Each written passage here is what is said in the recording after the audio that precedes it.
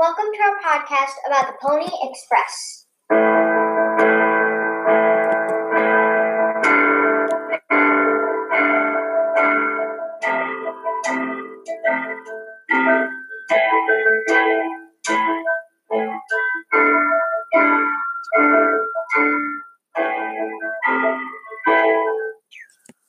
Today, we will talk about the Pony Express and what it was. Also, we'll be talking about the people who took their time to travel across the Pony Express to deliver mail.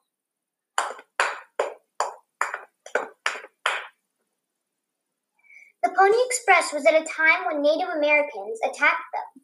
The Native Americans and colonists did not have a good relationship back then. You had to be a brave man and volunteer to risk your life to deliver mail across many states in only 10 days. Pony Express was a very dangerous path to go as a career, but many brave men volunteered.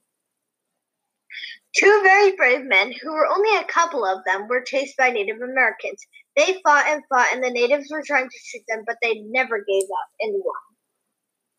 The two brave men were Bob Halsum and Bill Cody.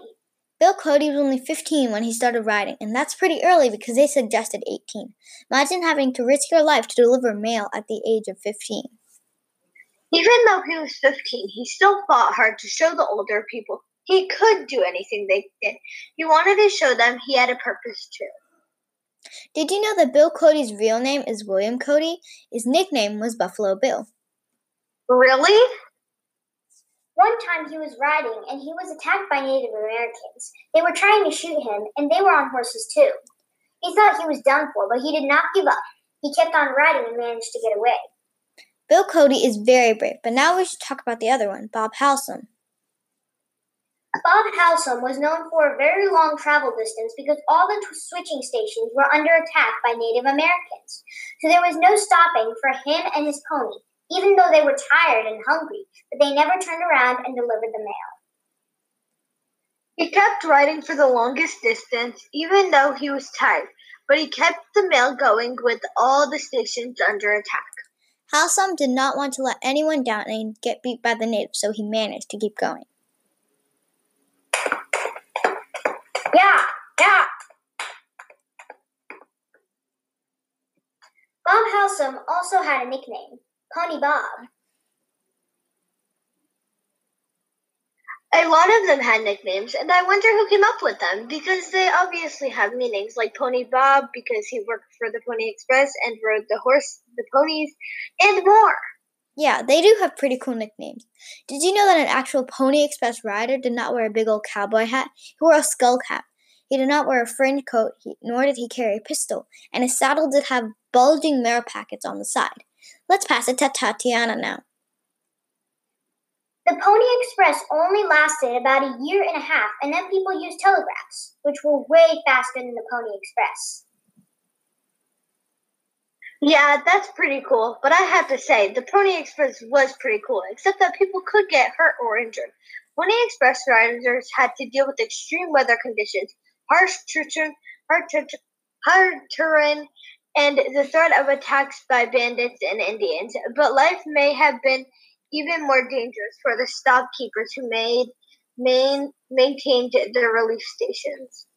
I know, but could you even imagine riding a pony up to your house once a week at least? That would be crazy, but I guess it's kind of like the mailman in his truck. That is kind of what it is, except much less dangerous being a mailman nowadays, since there really are no attackers. That is true, but the people back then had no place to stop or were attacked. The Pony Express was supposed to be something to help deliver mail faster, but then telegraphs took over. The telegraph was kind of an email. It was so much faster than the Pony Express. The first telegraph only took about 10 seconds, while the Pony Express took about 10 days.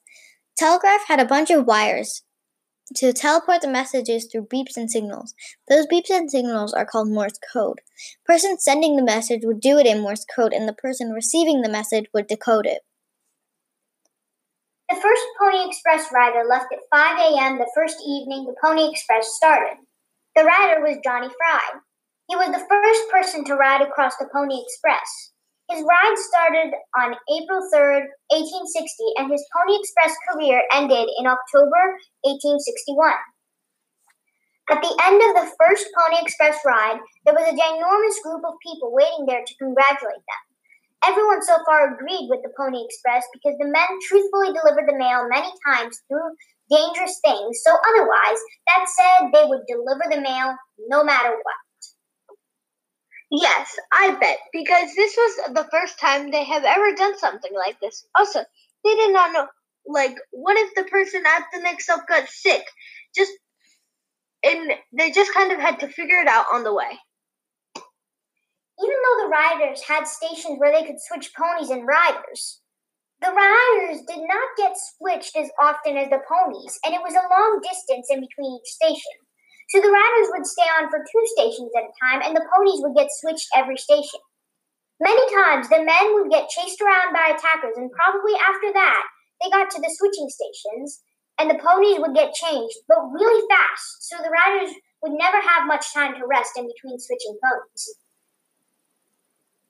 I think they did that so the ponies would be faster and they could get it done quicker, but all the men were riding the horse and dropping off the mail.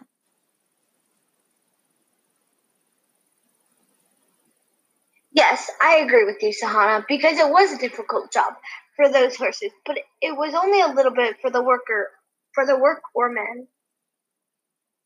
But remember, even though it was the ponies that did all the running, the men had to steer them in the right direction to save both of them. Also, since the weather was extremely terrible all the time, the men were shading the ponies and had the sun on them. Also, they had to make sure that the mail didn't fall out during attacks, sandstorms, thieves, and war. This was Tatyana Bulava, Sahaana Shah, and Khloe Draw's podcast of the Pony Express. Bye. We hope you enjoyed our podcast.